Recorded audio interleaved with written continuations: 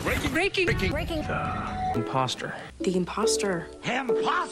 Breaking the Imposter. Hey everybody, welcome back to another episode of Breaking the Imposter. I, again, am your host, Jermaine Ward, and like always, we have a very exciting guest to have conversations with.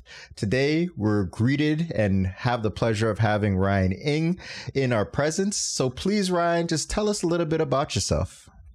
For sure. Jermaine, it's great to be on the show. Love that presenter voice. Everybody listen, it's so great.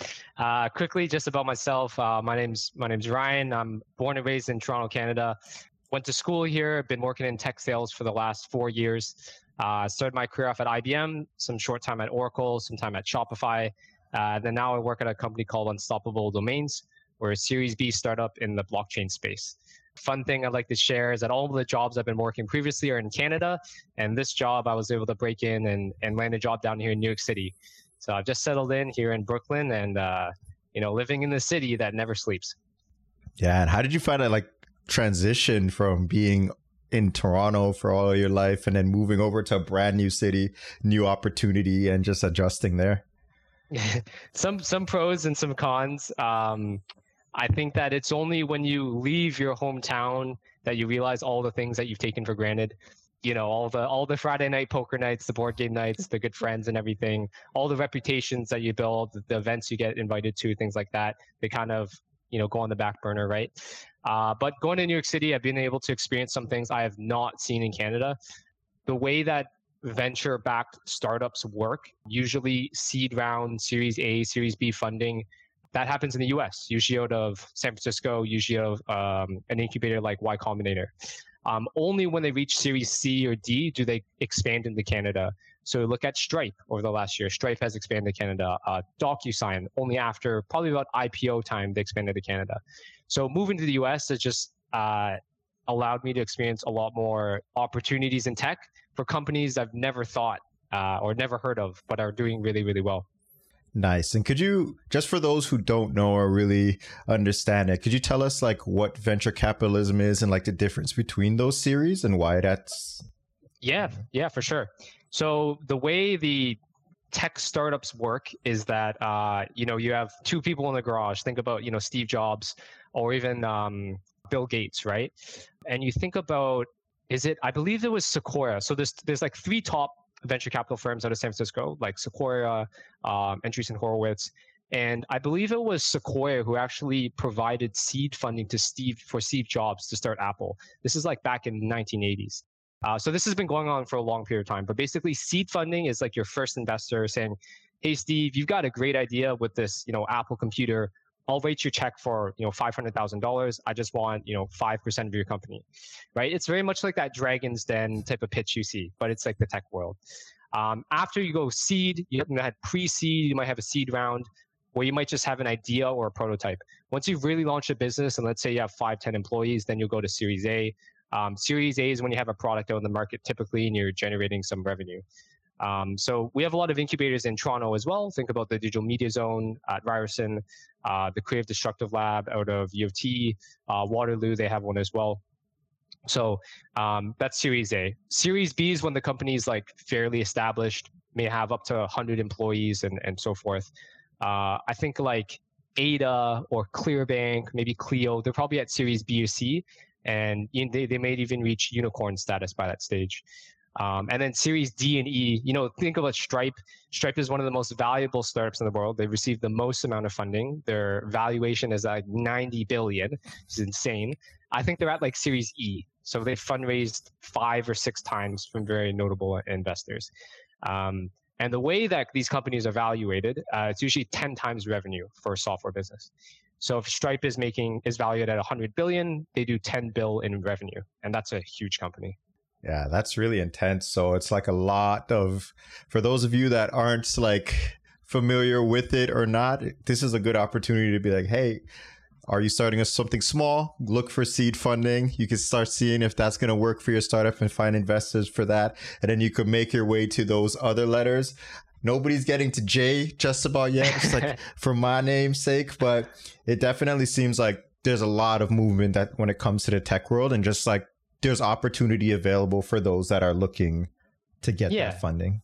Yeah, and I think if you've worked for some big Canadian names, some national brands, and so have I. And it's my first time actually working for a small company when I joined around 100 employees, and so I wasn't really sure how to evaluate the opportunity. Is this good? Is this startup going to go bankrupt? What's it like?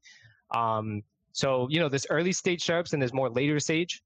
If you're looking to make a jump in a startup and you want to take less risk, later stage is generally it's generally safer. Yeah, that's what I'd say. Yeah, and what would make you take that leap into something a little bit less safe? So when you did that evaluation, like when you were like, hey, you know what?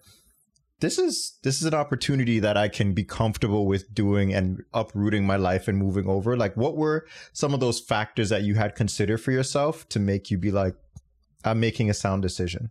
So there's a few things, I think. One is that it's working in an emerging industry.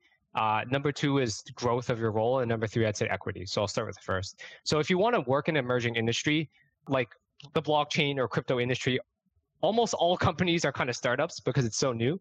So I'd say the most notable companies in the blockchain space are probably Coinbase. Coinbase, widely known across the US, been around for like 9 years, very profitable. I think like 5,000 employees. It's almost like working maybe like a Shopify like 5-7 years ago, right? Other notable companies like Binance, that's like basically the Asian version of Coinbase.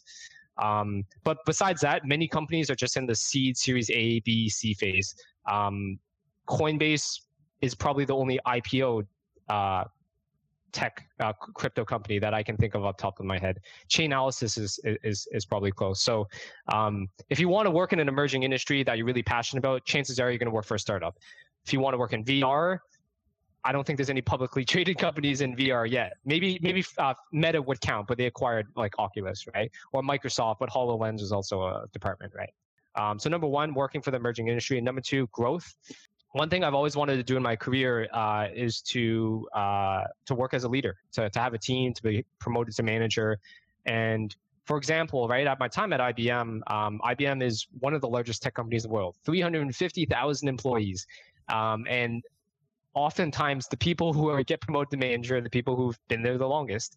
And so, after 3 years there, I kind of looked around me, looked at my peers who'd been there for a similar amount of time. And I just thought, for me to get promoted to manager, I'd probably have to wait for someone to retire, right? There's only so many spots, right? Mm-hmm. So at Oracle, I saw much more of a growth environment. Shopify, there's that as well. But this company in particular, when I was interviewing, the manager basically told me, hey, my job is to hire 50 people in our business development organization. So I looked at that opportunity and I thought, okay, just the amount of growth they're having, the amount of leadership opportunities are going to open much faster. Shopify also was high growth, but not in the same way. It'd probably take like maybe 2 or 3 years. And there are people who had been at Shopify for 5 years. They're more likely to be taking those roles. Whereas for me, our company's been around for, you can say 4 to 5 years, but really only started scaling the last 2. So growth opportunities is number 2.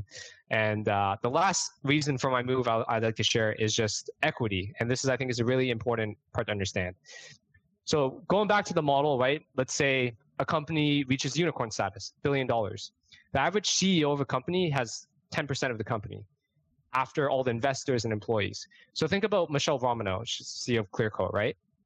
If the company's worth $1 billion, how much equity does she have? She has probably $100 million of equity. It's funny, once you know this, you can look at somebody like, if you know the role and you know the valuation of the company, you actually know how much money they have. So like, she's rich. Not that you can sell it immediately, it hasn't IPO'd yet, but you can sell on the private market and so forth. So at my company, they offered me equity that was in like a percentage amount. So it's actually like compelling. Whereas at Shopify, it was like $5,000 of Shopify stock a year, which is, it's nice to have, but it's not going to change your life, right?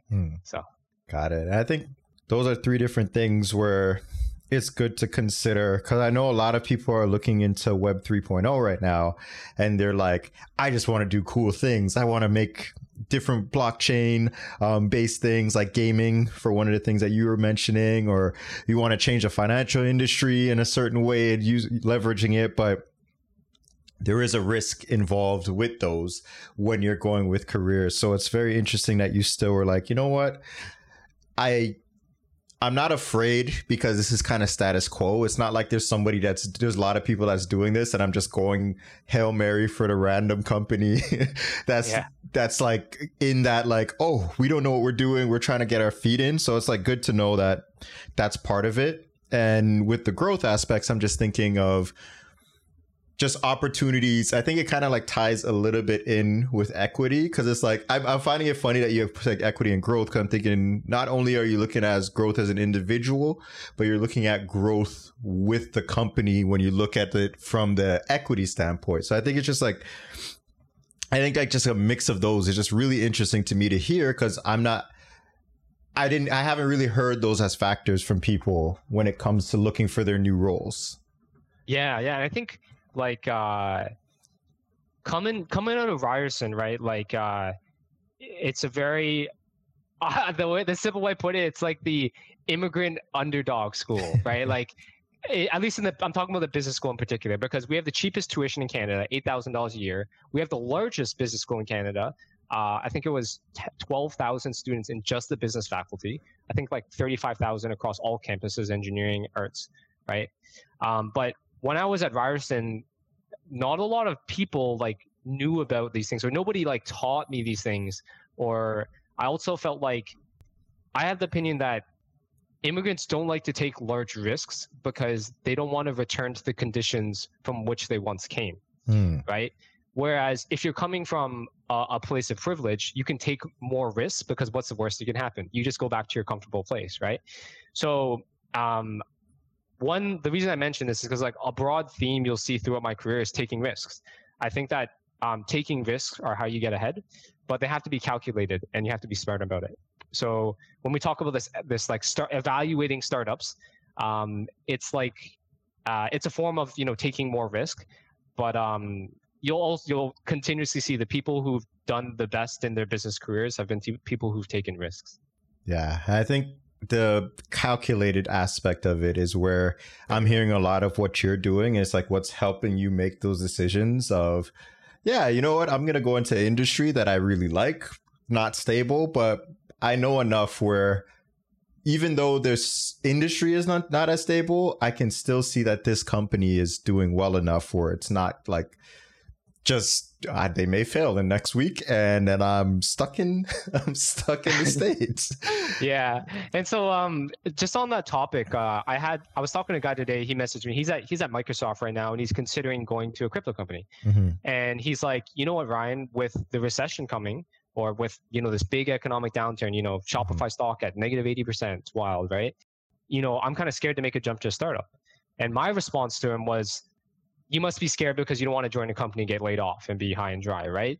But I believe that companies have layoffs when they're not profitable. WeWork was a very good example. Even Uber and Lyft are still operating, I think, at like a $500 million to $1 billion loss. But imagine you join a company that's already profitable. Why do they need to lay people off? They don't need to cut costs, right? So when I was evaluating companies, I chose one that was profitable. Our company is very profitable. Yeah, and I guess from that perspective, like, how do you do your research, or how did you do your research to see that it's like profitable? Because that's something where I don't think a lot of people would be considering. Like, from what it sounds like, you might have a deeper understanding of how company evaluations work, and just that's kind of ingrained in what you're looking at. But like when people are, I think it's like coming from a stock market mentality. Like I'm putting it in that same type of breath. But if like somebody was just like, hey, you know what? I'm afraid of stocks. And I'm like, so if I'm afraid of stocks, I won't apply it to my job search. Like, what are some things that you notice within your research that helped you like make those decisions that's easy to translate to somebody that just may not know? Yeah. So you're right. Like, I think the pattern that you're picking up on is that like when I choose to work for startup, it's like I'm choosing to invest in that startup. right? It's like looking at the financials of the company. It looks like the revenue is going up. It's very profitable. So I'm going to invest my time, but I'll,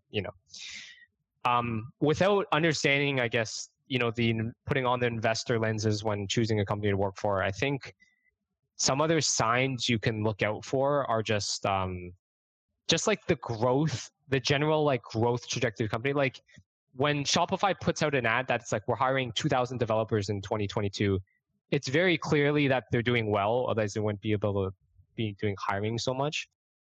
I guess the other thing you can actually just ask during an interview is the company profitable? You can actually just ask that, and they'll actually give you the answer. They might be impressed, like, oh, you're looking at this from a investment standpoint, but it's good to ask. I think it's good to ask. And then I guess broadly is if you work in a growth industry, it's different than working in a shrinking industry, right? So I'll give you an example. So when I was working at Shopify, I asked my director, how much do you think our company will grow this year? And he says, well, Ryan, not only is Shopify growing at 30% revenue over year, but also the e-commerce industry is also growing at 20% over year. So even if I were to hire 10 people, I still need to find another 2 just for the industry, right? Mm-hmm. So giving people broadly advice on like where to start the job search, pick a growth industry. It doesn't have to be hyper growth. It could just be software or tech or something like that. Yeah, and luckily for those that are listening right now, Google will help you on finding some of these things out. To know what to look for, how much, checking to see their profit. You could go and check Yahoo Finance and see if there's anything that you could see the trajectory of these companies. So it's not just investing, because you're investing in your future. You're investing in a company that will help you grow, and they're investing in you to also help them grow. So if everybody's looking at the numbers, it could be a little bit more than just salary that you're looking at, because it's your future that you're considering as well.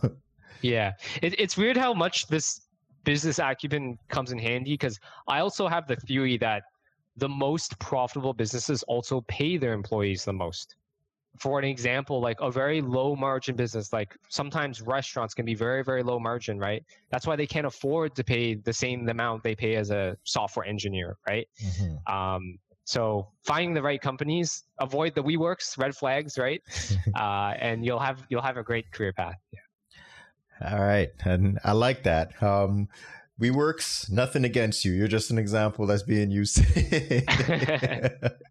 But it's just good to still understand, like, not saying it's a bad company, but based on the numbers, you have to be considering those things and be more objective in your search. You can't just say, oh, they're doing cool stuff that I've seen. You might want to look a little bit more into it to see, okay, I don't have to worry in the back of my head I'm going to possibly be laid off if they're just hiring like 5 people versus somebody that's hiring 2,000 people in my role, where you could start making those comparisons. Make sure you get your spreadsheet out. That's how I work.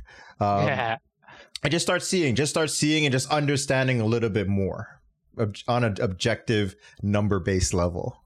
Mm-hmm. Mm-hmm. You mentioned earlier, and you mentioned a few times, that you're in blockchain right now. And I know you're in blockchain gaming. So like, I'm a gamer and I love playing games. Could you tell us a little bit more about how your company works and how your role looks at blockchain gaming and how it affects you?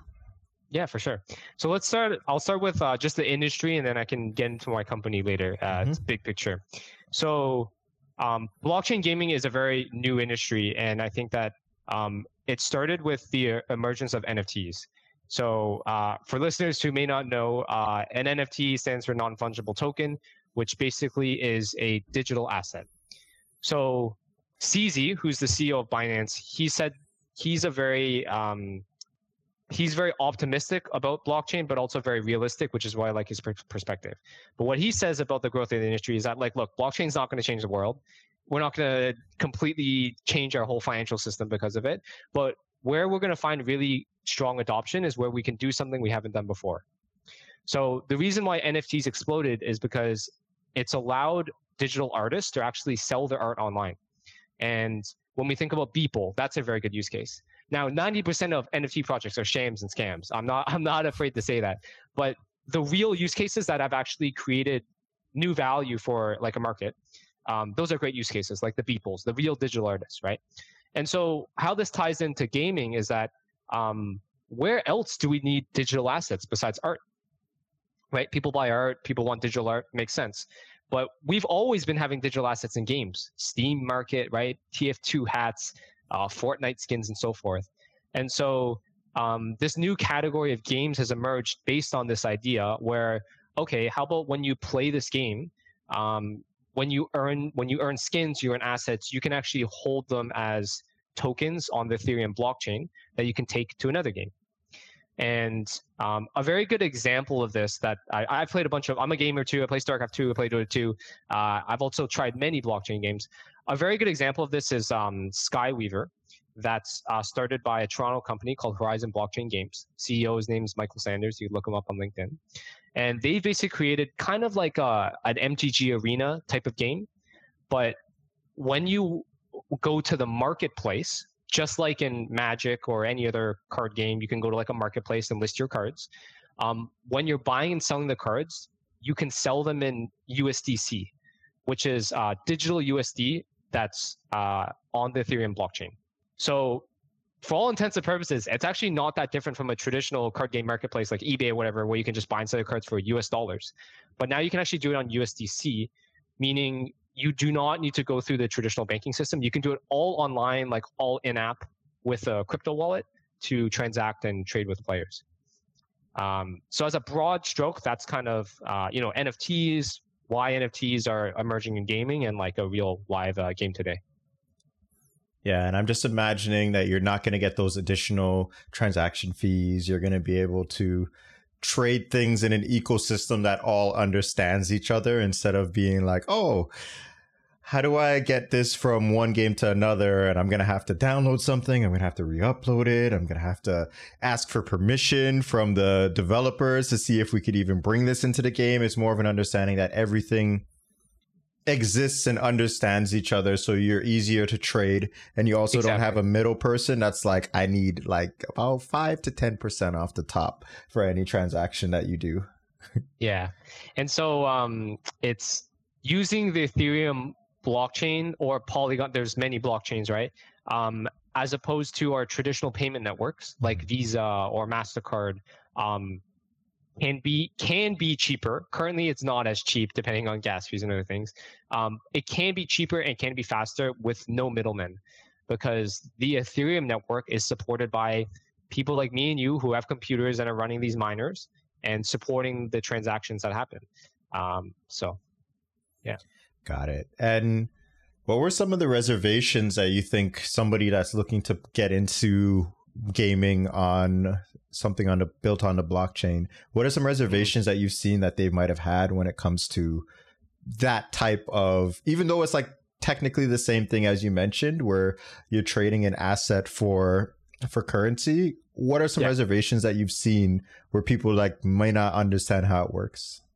Yeah, so I think we've seen this approached in a very poor way across the industry as well, which is like, for example, a lot of NFT projects launch and say, hey, buy my NFT, this JPEG, and then we're going to launch a game and you can play it in game after, and then they never launch a game. Okay, like that's clearly not how to use blockchain technology to help your game, right? Where on the other hand, the CEO of Gala Games, he's the co-founder of Zynga. Okay, so we see some actually, if the games don't impress you, I assure you that the talent and the people working behind it will, because there's a lot of smart people making their way to the industry. So he has said, I'm going to make games that are fun first, and then have these blockchain monetization and NFT aspects later. And so he's actually launched games. One's called Townstar. It's live. It's played it. It's basically like Farmville. It's like Farmville, except for when you buy items, they're NFTs that sit in your wallet, and then you can go and trade them on OpenSea. But for all intents and purposes, it's just a regular game, and the blockchain component, and that's just a small part of it.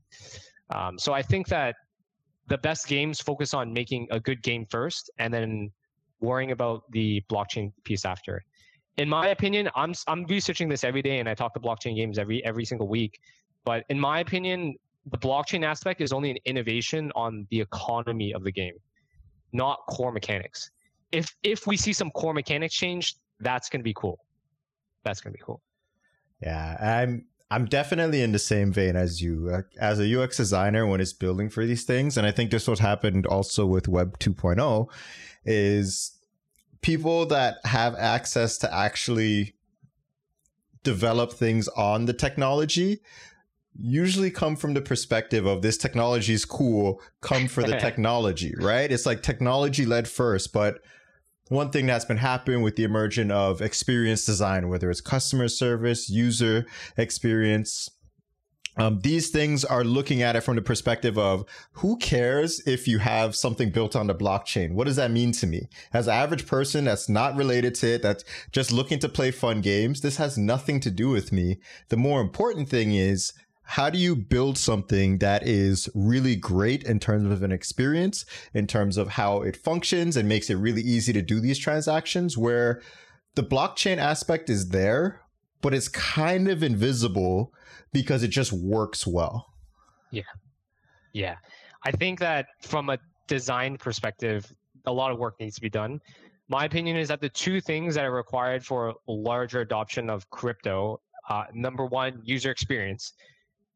It's so damn hard to figure out how to use a MetaMask to load up gas, to go on OpenSea, log in with wallet, have a private keys, and then buy an NFT. It's just too difficult. And then number two is security. It is not safe. Like, unless you're educated, you're savvy, you know how to use this, there's so many ways that you could just instantly lose your money if you send it to the wrong button or click the wrong place, right? So I totally feel you on it. Yeah, or if you forget your password, you're just like, wait, no. Too much responsibility, right? But this is where I think that you'll see if you take some time and explore crypto Twitter, all the crypto people on Twitter or the blockchain space, you'll hear a large conversation about centralization versus decentralization. And Ethereum is like BitTorrent, right? Or Wikipedia. It's the first time we've had a completely distributed network. Nobody owns it. Anybody can write or read to it, edit it, and so forth.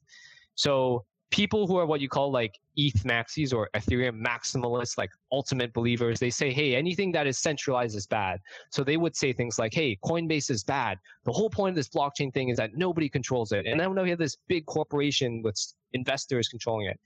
So I actually believe that's the wrong approach. I think that we need both centralized and decentralized companies to work together to build services. Centralized companies are typically way better at providing a user experience. Coinbase is doing a fantastic job with that, right? Whereas the decentralized ones are very strong at just pure innovation, at creating things. There's no limits. There's no financial incentives. It's like academia, like do an experiment on whatever you want. Mm-hmm. And so you see the emergence of DAOs, decentralized autonomous organizations, which are basically just co-ops or like digital communities that they work as slow as governments because they have to vote on everything. So to tie this into my company, our company is a centralized company, Unstoppable Domains. And we build domains on the blockchain that you can store in your wallet as NFTs. That's a mouthful. I can make it simpler, but in terms of decentralized versus centralized, I hear it from customers, from people every day. There's pros and cons to both.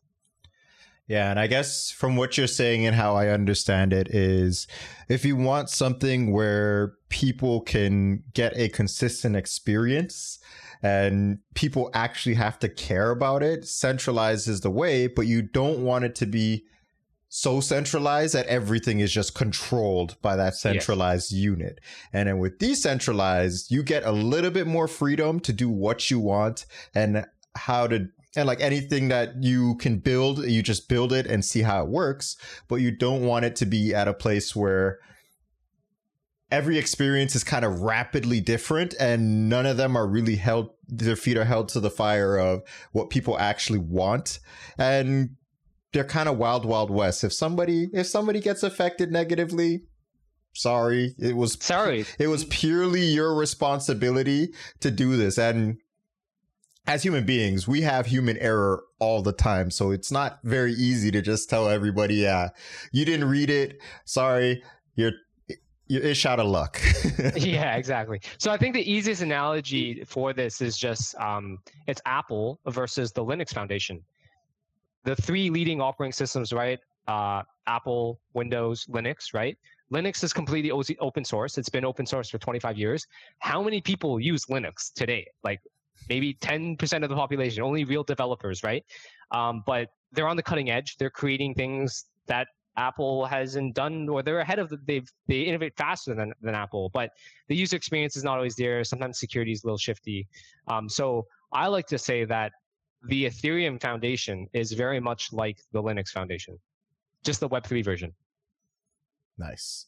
Do what you want, share ideas, share the code, but when you're trying to put it in many people's hands, you gotta be a little bit more concerned. You might have your like true small group of like, what did you call it? ETH maxis? Yeah, ETH maxis, the maximalists. Yeah, the maximalists that are just like, yeah, no, this is amazing. This is incredible. I'm going to do all this stuff. Could you have that piece of code? Could I borrow that? Thank you. And they're going to go crazy. But when you try to scale it for everybody, it might not be the best solution because people probably need a little bit more education to be able to fully utilize everything on the blockchain.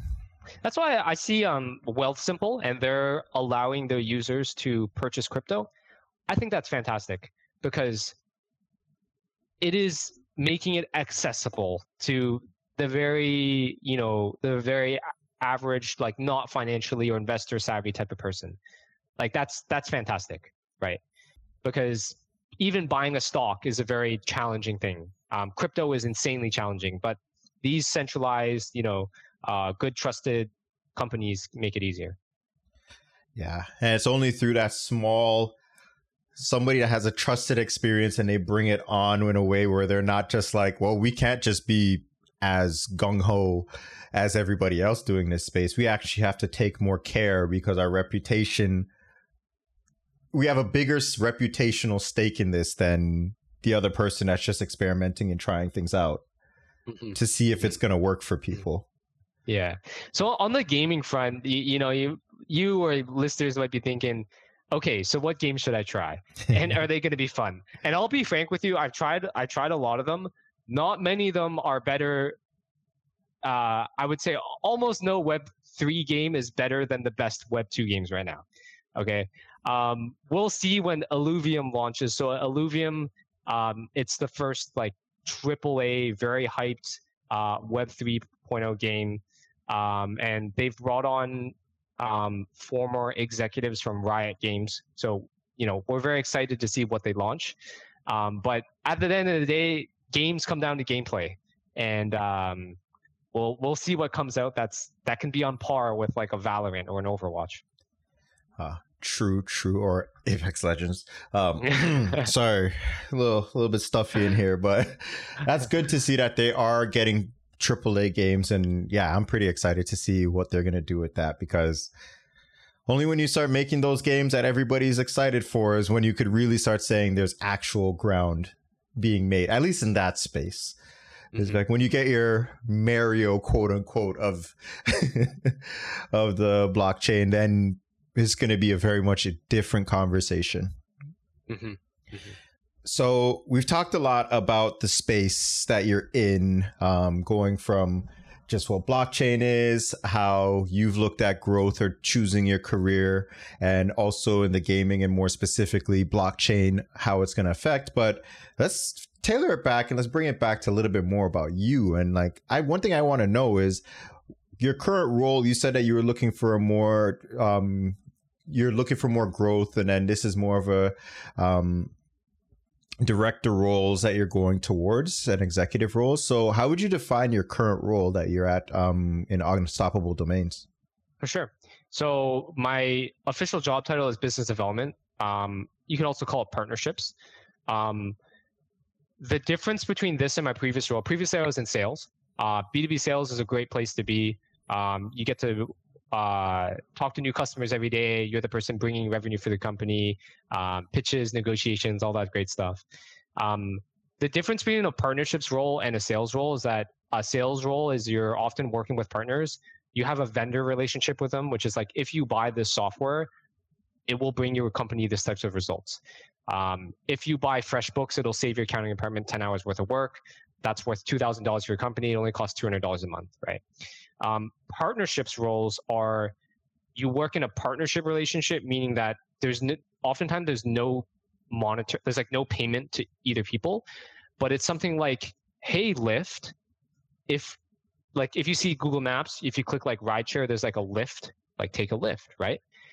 Someone at Google and someone at Lyft on the partnership team came together and said, hey, let's both integrate our software into your app. We won't charge you, but every time someone books a Lyft app, we want a 10 or 20% commission. Therefore, you're going to get more rides. We're going to get more people using Google Maps, easily booking rides. So it's a win-win. We both get more users and more revenue. So in partnerships roles, you're basically looking to drive mutual user growth and mutual revenue growth.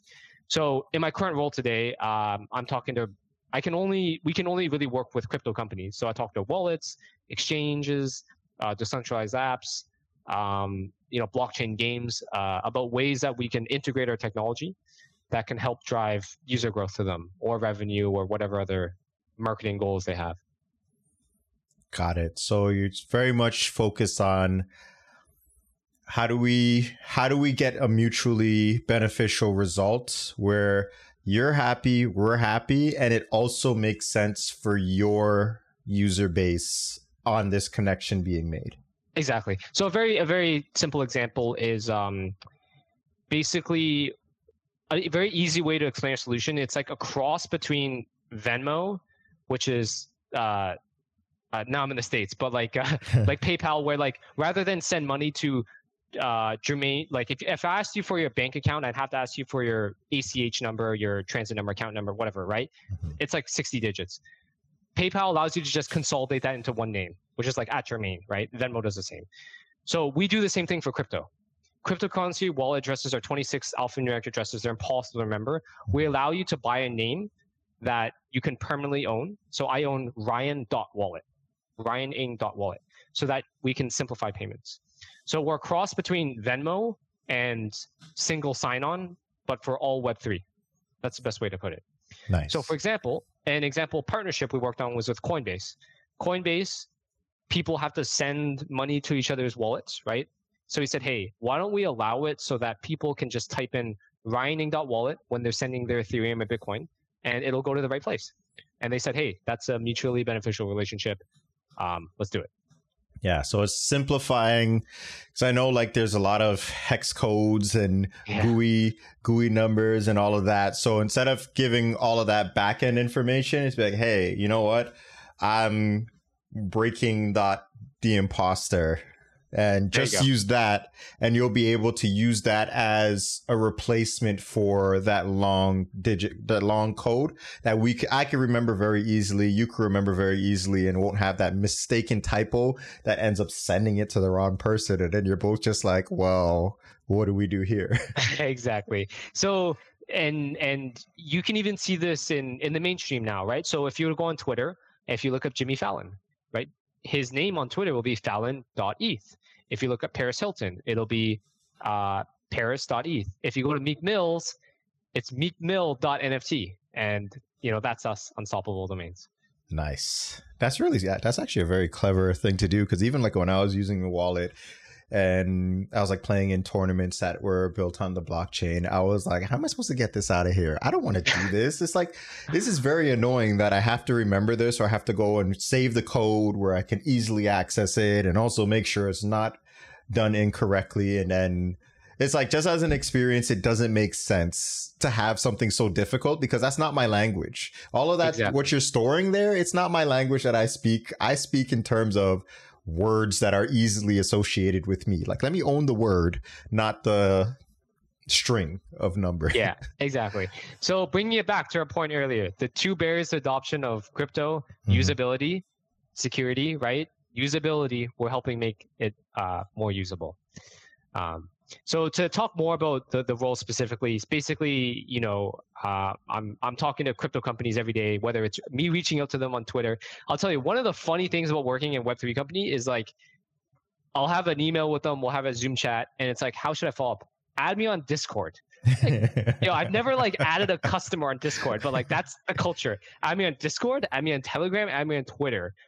I'm like, you don't want email, you don't want Slack, you don't want I don't know, text message. They want these methods. So that's kind of interesting. So anyways, I'll have a conversation with them, understand their goals. I'll put together a proposal, maybe a little demo, and we basically work on an implementation plan and go from there.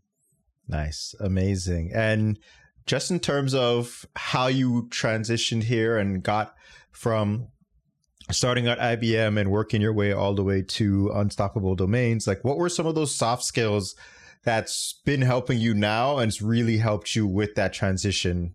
Even though it's like slightly different industries, this remained consistent as you went. So I think people know whether they work better in big companies or small companies. And I think that you should find the right place for yourself. Some people I know are just very entrepreneurial. They wouldn't do good at a big company. I actually liked working in a big company. It was fine, but I just felt that the growth was more limited. One soft skill that I think I developed and focused on a lot is understanding politics within our organization. And the way that I would summarize it is that you have to make other people look good. So you'll see the biggest executives at any company, they make others look good. And that's why they're leaders, right? And it doesn't have to be necessarily like kind of self-serving thing, like, oh, if I make others look good, I'll get promoted.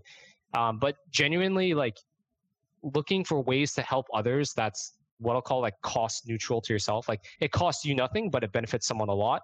Why not do it, right? And when you think about like a team meeting, if you say congrats to someone, if you say this person's doing a really good job, that doesn't take anything away from you. It just makes them look good. And it helps build the whole team morale, right? So I think that's something that that's helped me throughout my career. I'm fairly public with my work. I post it on LinkedIn. I do public speaking, stuff like that. And something I always try to keep in mind is, you know what, I want to make others look good because that'll also make me look good. That'll help other people grow as well.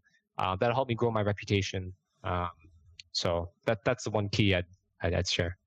Yeah. So it's just making sure that you know how people fit within an organization and to also uplift those that are around you, because even though it's going to be a small gesture for yourself, them looking good helps them perform better. And then it just increases the likeliness of your performance looking better. And it just creates a better environment for everybody to be around and grow in versus staying silent. They might feel like, oh, am I doing a good job? I don't know what I'm doing. Yeah. Is other people really seeing what I'm doing as good? And then it's like, instead of being open and collaborative, they're more closed off and siloed. Leaders always highlight the successes of those around them. I've seen that as a pattern. Yeah, I think I'd definitely say that. Awesome. And going into a little bit deeper, outside of your role, outside of the blockchain space, just want to see a little bit more of like how you would identify your personal brand. So as you look at Ryan as a whole, how would you say your personal brand is displayed in the world? Mm-hmm. I think that I often ask people this because I want to know. And a top trait that comes up is inspiring. It sounds so weird to describe as like I'm an inspiring person. Like I wouldn't describe myself as that, but I think that just in the way that like I see myself and I naturally try to help others. Like I want to inspire others, which is basically helping people believe that they can achieve more, helping people see potential in themselves that they did not think is possible. And I'm always reminding myself that. I'm just like, dude, I came out of Ryerson, like I did this door-to-door sales things. I landed at IBM. From IBM, I went to here, from here to here, and now I'm in the States. And all of it was just like, I did not know this was possible. And so I always, every time I've reached a milestone in my career, I try to inspire others by just saying, hey guys, wanted to let you know I've achieved this. I had no idea this was possible. Here are the steps that I followed to do it. You can do it too. And just by virtue of having that attitude, people are inspired, and people say it's inspiring. So to take it to an even broader picture, I run a blog. It's ryaning.com. Nobody really looks at it. It's more of a personal journey kind of a thing. But I want, I have a blog series entitled From Intern to Executive over 20 years, which serves to document the journey from being an intern at a company. I have photos from when I was at Manulife, blog posts, all the way till I'm an executive at a company. And so basically people can actually, in the future, people will sit down and read and understand what does it actually take to get there, because it's not documented. Like sometimes the closest thing you can find to this is maybe if you read the biography of like Bill Gates or Elon Musk, because they're so famous that like someone actually sat down, like a historian sat down and like interviewed all the people of their life and get there. But I just want the regular Joe, like, how did you actually become a CTO or like a CMO of a company? Like, I'm curious, like, how did you actually get promoted? Like, how long did it take? What companies did you work at? How many times did you change? And so this story, I think, will be a broad inspiration to others who choose to work in a similar path. Yeah, and I think it's so inspiring, lack of a better word, because this is exactly what this podcast is looking to do, right? So many times you hear stories of people like the Steve Jobs, Bill Gates, Elon Musk, all of these people that it seems like they're so detached from the average person that people can't see themselves being successful in any capacity, right? It always has to be like, well, I'm not that famous or things like that. But for your blog, when it goes from intern to an executive, really starts to show how these people that we think are so detached from us are just regular people that went on a journey, and we're continuing to grow from there, from where they are now to even further, and from different circumstances to where they are now. And it's just so much closer in terms of what we have to go through than what we believe based off of the persona that's brought by others. Exactly. It's that like believability, you know, when you have someone very close to you achieve something great, you believe it's possible because you realize they're not that much different from you. Like a non-career example, I watched an interview with 21 Savage. I actually like his work a lot. He's really janky and he's like really hood, but like I watched an interview, I'm like, what's this guy's story? Like, why is he rapping about like such dark stuff? And like he like interview asked him like, what's this? What do you want to share? He's like, yo, you gotta understand, like I'm just a dude from the hood, and like now I'm here. You know, and I'm like, damn, like he's humble. You know, like Kanye West wouldn't say that. Like he literally is that guy who made it from the hood, and he continues to share that through his music and his story. It's like, I'm not anyone special. Like I'm just someone who worked hard at rap and I got here, right? And so I think that for people who strive to, you know, get to the next level of their career, try to find someone maybe only 1 to 2 steps ahead of you. Not the Bill Gates or, you know, but just 1 or 2 steps ahead of you, and deconstruct what did they do to get where they are. If you want to work at Google, right, don't look at the VP. Look at the person who started as an entry-level job. Deconstruct that. Where did they work at before? I've looked and I've deconstructed. Most people who work in Google, I'm saying in the business side, not the tech side, most of them worked for a CPG company like Procter & Gamble or Johnson & Johnson, because you have to bring that marketing mindset for products, or they work for a marketing agency because those are the primary distributors of Google Ads. So yeah, there's patterns of success if you search for them. Yeah, I think you brought up a very good point that I think sometimes I forget to do, and it's very easy to get lost in the sauce, for lack of better words again, because so much of what we have is people where we can see on Instagram, on Twitter, on TV, that live these lifestyles that are so far away from where we think we are now that we're just like, oh man, I don't know if I could ever get there because of the gap that we see. But if you go into that, other people that are more in your proximity of who just kind of went through my phase in the last like year or two, and I can look at what they did to start moving in that direction of better than what I am today. And it's not really looking at them to be like the be all end all, but it's like, instead of putting your mental focus into something that will make you feel like, well, I can't do that, be like, you know what?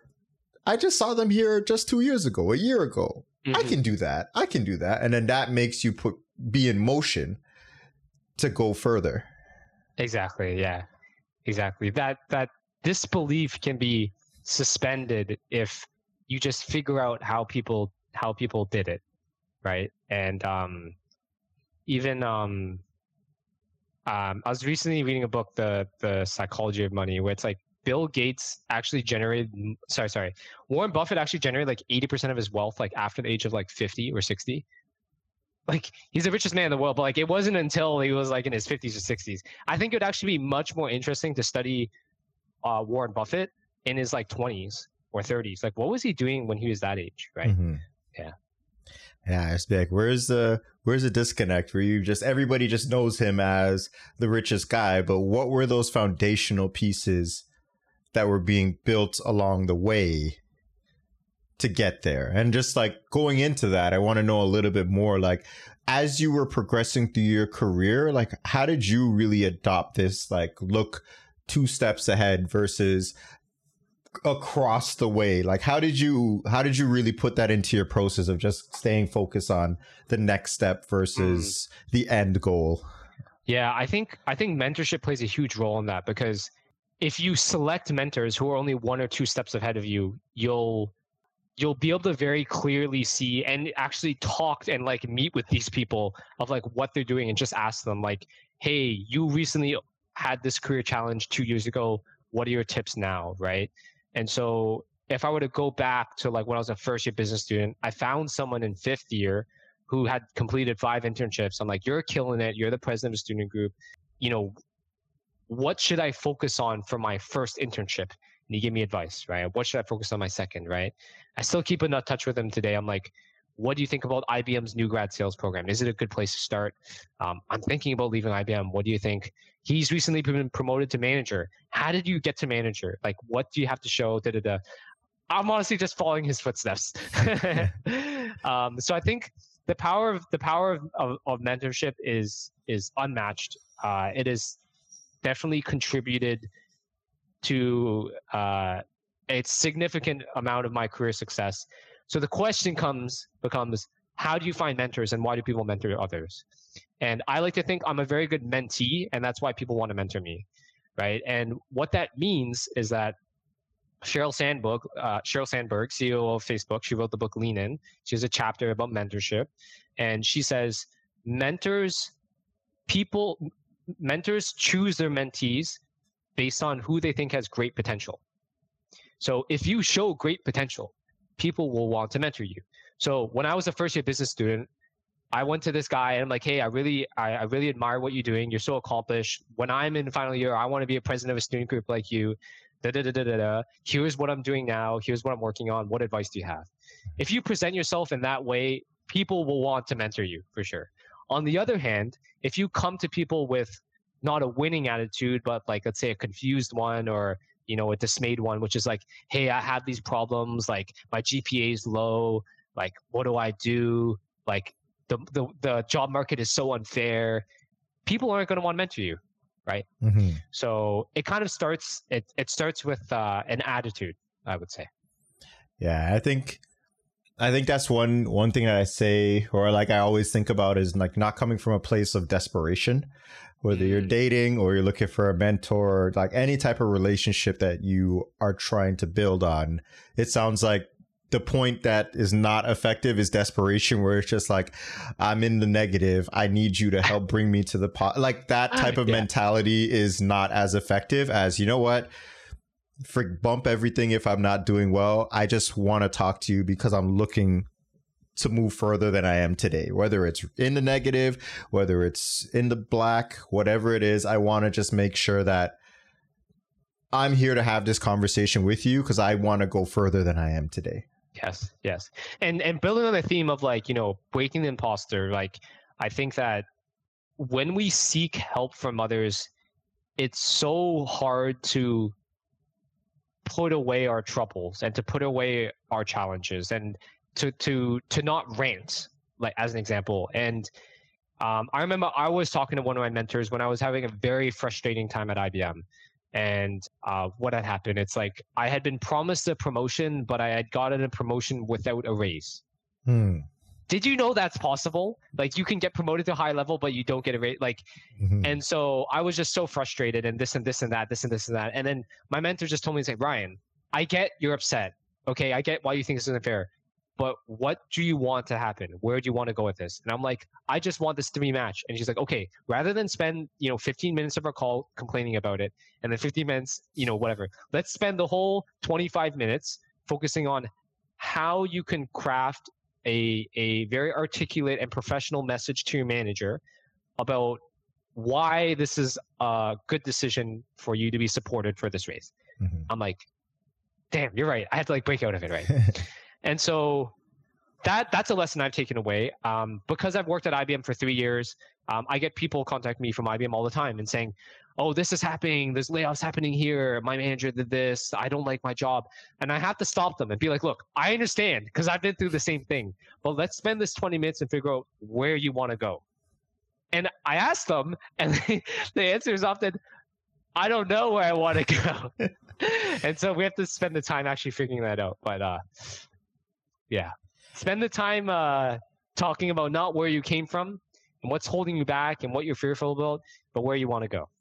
Yeah, it's bringing me back a little bit full circle to what you were saying and what we started off with, where find that place where you can be a little bit more objective about what you're looking at. So whether it's looking at the different job industries and want to change a job, or if it's situations that are negative, you feel are negatively impacting you, instead of leading with the, I don't know what to do, I just want it to be fixed, my life sucks. It's like, how do we bring that back and start looking at it as a solution based or just more data driven approach? So I'd like to hear from you as well. What does imposter syndrome mean, and what do you think are some strategies to overcome it?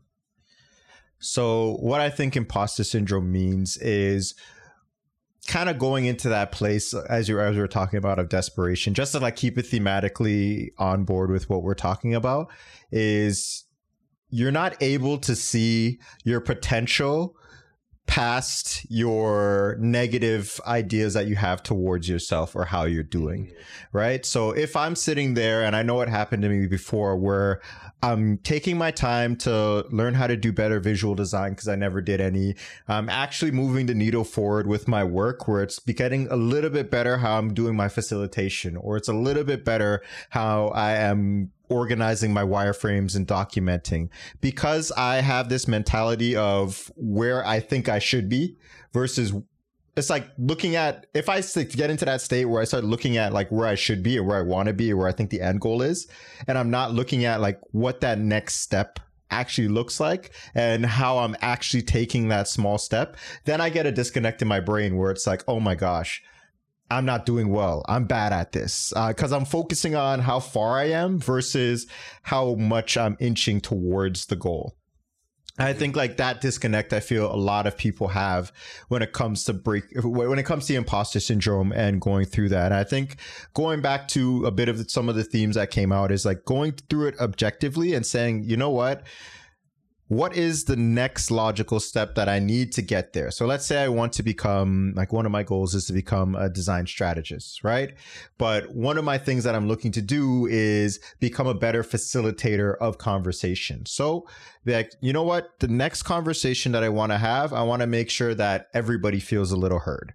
And it's just like a smaller goal that I want to do it. Instead of cutting people off and leading with my ideas, I would give people space to share their ideas and let that be more of what the meeting is versus my objectives. And then I could look at that and be like, okay, based on that meeting, that's one of the skills you need to be a strategist, or to help one of the skills, and be like, you know what? I checked that off in that meeting. I did that well. Maybe there's a few things that I cut off too short, or I went to too many different areas where nobody could really understand, but I at least checked that off and I could work on those other pieces. So it's just really, really breaking things down into a lot smaller chunks. There's like a method that's there for chunking, where you take something that's a really big goal, a really big idea, and you break it down into something that's bite-sized. Like if they, I think the phrase goes like, if you want to eat an elephant, make it one bite at a time. Oh yeah. Yeah. So it's just really breaking it down to things that you at your current level can do. And I think that helps take you away from always going back to the place of, well, I'm not here yet, so that means I must be failing, to like, you know what? I moved that a little bit. My plate is a little bit cleaner because I had that bite. And that helps. That's a strategy that I think that will really help people move forward as they're going through. Yeah. Wow. So what I'm hearing is that it's almost like if we're looking at a image of ourselves of like where we should be or what I think I should be, then it is like looking at an imposter. But if we just look at ourselves as here's who I am, here's where I came from, then you'll feel more confident about yourself. And then to bridge that gap, I also hear you just talking about chunking and focusing on like what's in your control, right? These small steps that you can take to get to the place you are. That's great. Yeah. I was like, I look at martial artists, even when I was going, I'd be like, oh man, these guys are so crazy. They're so good. And it'd be like, what's the first thing I can work on? Just increase my flexibility a little bit. Start working on my basic punch a little bit better, working on my block. So, because that's what they had to do. As you mentioned before, when you look at people that are 2 steps ahead of you, they are probably have to do some of the same practices or those same small steps that you did to get there. But it's not like it's impossible unless you're like, looking at them and just being like, wow, I could never do that. Oh, they're way too far for me to be able to do that. It's like, maybe not. Maybe they're closer, but you're not looking at it from the small steps that they're taking on a daily basis or on a weekly basis. You're looking at just the gap. So mind the gap. As they sound like TTC, the transit for Toronto. Just like that area there, which I think is the most important, of just mind the gap. Mind when you're focusing too much on the gap versus the next step that's in front of you. I think, like, to summarize it. So I want to ask one more question about imposter, and I think we'll probably have time for the rapid fire. Yep. Do you think that anybody can actually just legitimately like be an imposter or like legitimately have imposter syndrome in their role? Like, let's say they took a job they're not necessarily unqualified for, but like severely underqualified for. And they're just trying to grind at it. They're like, every day I'm like, I feel like this is just not what I should be doing. I'm out of my league. I'm, like, do you think there are like real cases of imposter syndrome?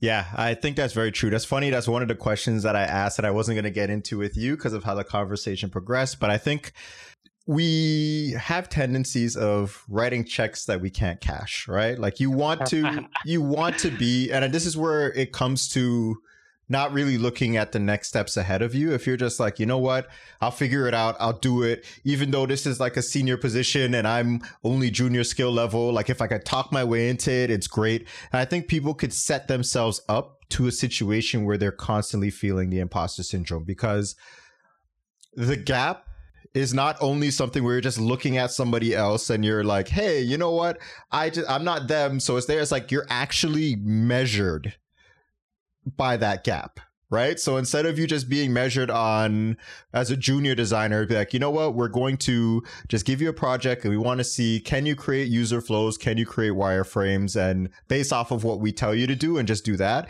Now, because you're not really good at that and you're still working on those skills, you also have to learn how to facilitate conversations with stakeholders, how to pivot on different product strategies that you get during the day. You have to be able to create entire like experiences that are acknowledging different product lines and how it works on an enterprise level. And it's just like, because you spoke so highly of yourself and you put yourself in a compromising position, I think that there's no way you're going to be able to avoid imposter syndrome when you set yourself up to those stakes. So it's just like really understanding where you're at and taking that step back to understand, and not putting yourself in a position where you have to be measured by those standards. Because if I'm just like, you know what, I'm not very good at sales. Now I have Ryan, he's really great at what he does. He's really great at speaking people, and I have that gap. Like I can still take that back and be like, you know what, but I don't have to worry about that as much, and I could like focus on what I have to do on my next steps. But as soon as I go and be like, you know what, I'm a very good talker, a smooth talker. So I ended up getting the same role as Ryan, and now I'm being measured. I'm being measured for that level of performance. Now it's just like, oh, what am I going to do? I literally physically can't do that right now because I don't have that experience. So now it's like, it's better to leave the job and find something more at my pace than be in that constant position of, I'm not there. I'm not going to make it. Oh my gosh, this is too hard. This is too out of my depth. Like, you want to push yourself within, again, that 1-2 steps, not really try and put yourself because it looks shiny, nice shiny title. He makes a certain amount more money than me, but then now you're just feeling like, this is never going to work because I have no idea. So in the range of like taking on a role that is a really big stretch and taking on a role that's like really comfortable and you can do, I've definitely taken on roles that are more of a stretch. And I have found myself like out of my depth, feeling like an imposter. But I do think that going back to the theme of taking risk, by default, I know I have to lean more on this side of like a bit of a stretch in order to get growth. The trick is finding the balance of how far, right? And in the world of sales, for example, this role is actually a fantastic fit because it's blockchain, gaming, and sales. And I'm like all very knowledgeable about all three. But if we were to like change one or two, it would be hard. Like if I were to go work for, let's say like, I don't know, SAP in like, ERP implementations. Like I don't know anything about ERPs. I know about sales, but I don't know anything about this company. It's like very much a stretch, right? So I definitely feel you on that.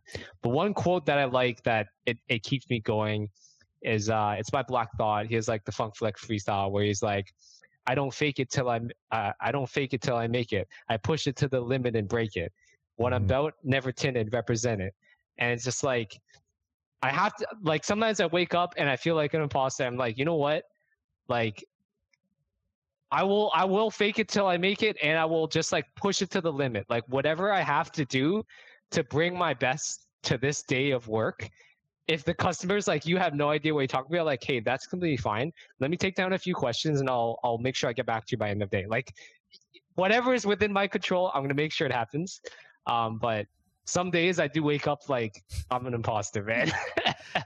And just like going off of that, piggybacking a little, is what's your level of comfort in discomfort? Honestly, I can say till I'm blue in the face, find something that's a little bit more your pace, and just like stretches you a little bit. But if you're like, you know what, I need to stretch all the way to the point I'm about to break, and that's the only way to really get me going, and I would put in the hours, I'll work the 80 hours, I'll do what it takes and until it takes, then that's something that you should go for if it's work makes sense for you. But you don't want to put yourself in that position where you just feel no matter if you push it to the limit, you're like, this is never going to work. Like I think the imposter syndrome is good to be like, it's a good reminder of like, okay, if you could feel it and take a step back and be like, why do I feel that? Where do I feel like I'm lacking? And then help to fill that gap. All for it. But if you're not somebody that's self-reflective, if you just are not willing to put in that work, that is hard, it's just gonna be rough. Agreed. Awesome. So thank you so much, Ryan. I do love ending off with the rapid fire segments. This is just to get really quick things that are very bite-sized that people could take back and start implementing it in their life, or just explore it even further. Because we've had a lot of long form conversation. It's just easy to just break it down, something simpler for them. You ready? For sure. Awesome. So we kind of touched it, but just to reiterate, what is one attribute that has contributed to your success/growth? Mentorship, for sure. Has always been and will continue to be for the rest of my career. Awesome. And who has been a great inspiration for you, even though you're a great inspiration for others? My first mentor, Lester Chan, great friend, great mentor. But this guy is, I think, 32 and he's a director. He has probably 50 people reporting to him now. So he's done very well for himself and took a path of leadership as well. Nice. And throughout this journey, who has been your biggest cheerleader of your success? My dad.